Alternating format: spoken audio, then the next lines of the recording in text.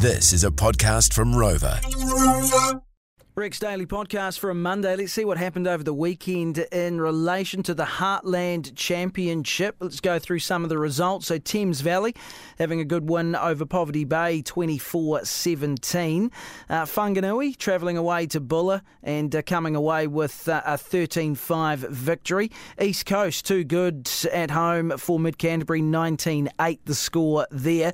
The West Coast, big win over Horowhenua Kapiti, 48-28. I was talking to Nathan Guy about that over the weekend, and of course they lost to South Canterbury last week, so 0-2 for Horowhenua so far.